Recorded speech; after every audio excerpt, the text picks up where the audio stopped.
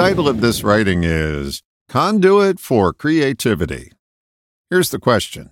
Do you want to be a conduit for creativity, or do you remain mundane and stay the same?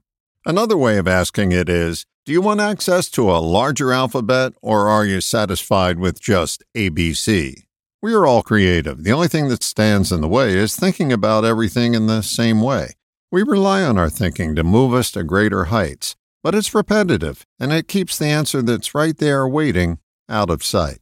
Thinking does serve a purpose. It's the logic that puts our intuitions into usable form.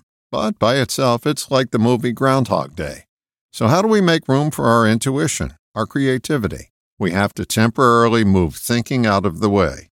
To make that recommendation more than a directive without direction, learn to make quiet time for yourself every day.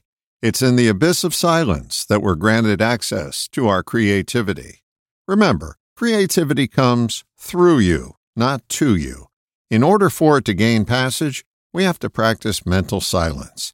If that's foreign to you, look for a class at your local library or YMCA or civic group or church on mindfulness.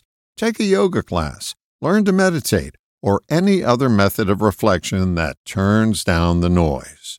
It's in this space between your thoughts that creativity is in abundance. Become a conduit. Don't crowd it out by thinking you can think your way to it. All the best, John.